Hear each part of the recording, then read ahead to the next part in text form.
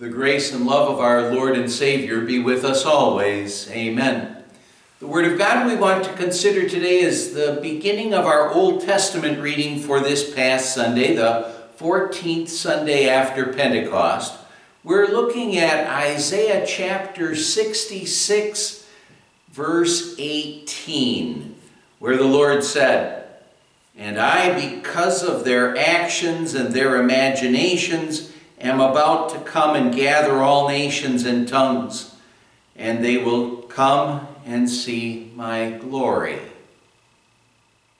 My dear friends in Christ, my wife likes to watch some of those TV programs that picture homes being bought and sold, and sometimes those homes that are being remodeled and fixed up, and some of those homes that are being remodeled and fixed up that she looks at, they're these dilapidated old houses, and when you think of those houses, you say somebody should come in with a bulldozer and just flatten them, and then they should just absolutely start over. But sometimes those remodelers come in and they take those shacks and turn them into these amazing, beautiful homes. And now, when you think of that picture, that's a good picture to keep in mind when we think of our God, and we think of our God as our reading for today describes him.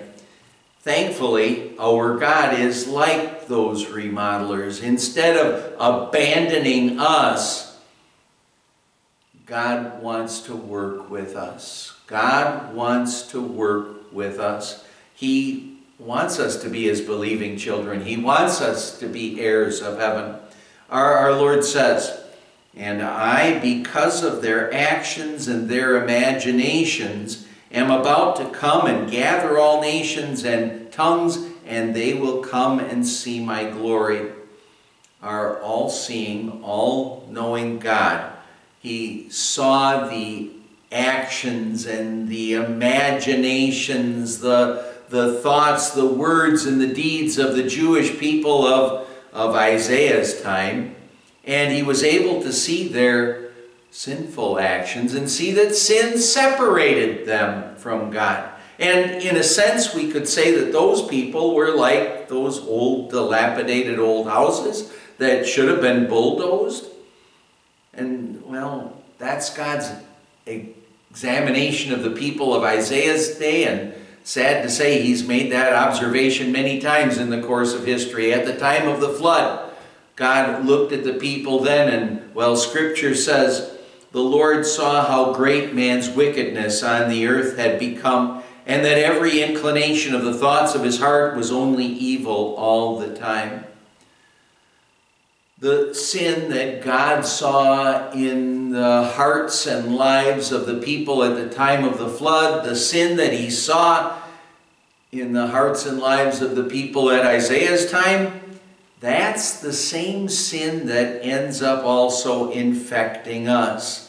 We were conceived and born in sin. It infects us right from our very beginning. And that sin in which we were conceived and born, what it does is it separates us from God. It makes us enemies of God.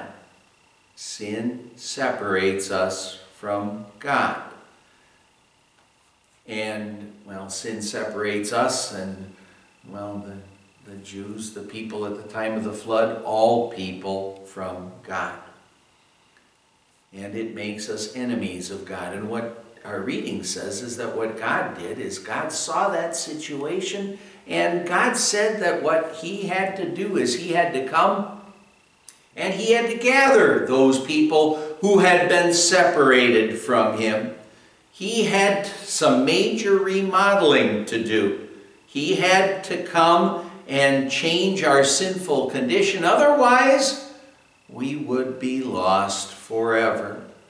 When we think of our natural situation, our natural state, well, before we were called to faith, it's easy for us to look at that situation and not think of it as bad as dire as it really is. But Paul says when he thinks of our natural state that we were dead in our transgressions and sins. That means that we would be lost forever if it weren't for the fact that God came and did something about our problem.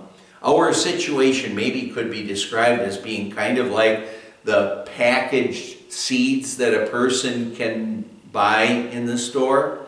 Those packaged seeds, really in that packet, they're dead. They're dead, and they're going to remain dead like that as long as they're kept in the package, as long as they're away from water, fertilizer, sun, any nutrients like that. And for them to become alive, what needs to happen is someone needs to take them out of the package, needs to plant them, needs to get water, fertilizer, the sun to shine on them, and then those plants can end up growing. And see now, as those plants needed someone, so also we needed someone. We needed God to come. We needed God to operate. We needed God to come to us and to gather us into His church. We needed the Holy Spirit to work on our hearts and to make us into believing children of God. Give us nourishment from the Word of God. And we would have been lost eternally if not for the fact that God came into our world. Thinking of, well, God coming into the world, Jesus coming into the world, being our Savior, living and dying for us and paying for our sins, and well, the Holy Spirit coming to us and making us believing children of God. And now we're totally indebted to God and His taking the initiative and His working for us. So let's never forget how totally indebted we are to our God. Through Him and only through Him, we're spiritually alive and eternally alive. Sin, it separates us from God. It would separate us from God eternally.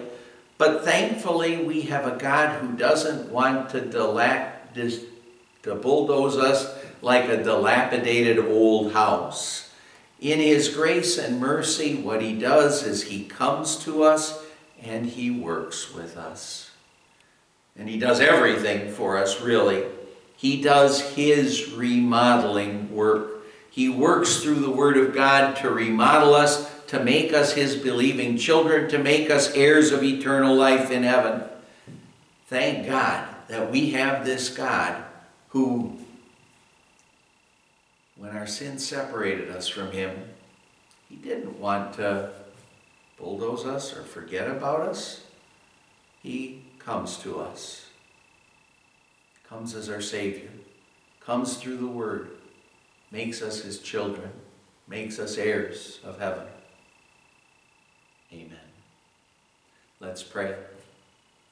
Lord God, Heavenly Father, thank You for not giving up on us. Thank You for coming down and gathering all nations and tongues so that we can see Your glory, especially when You sent Your Son to live and die for us and to win for us eternal salvation. We pray in Jesus' name. Amen. And the grace of our Lord Jesus Christ and the love of God the Father and the fellowship of the Holy Spirit be with you always. Amen.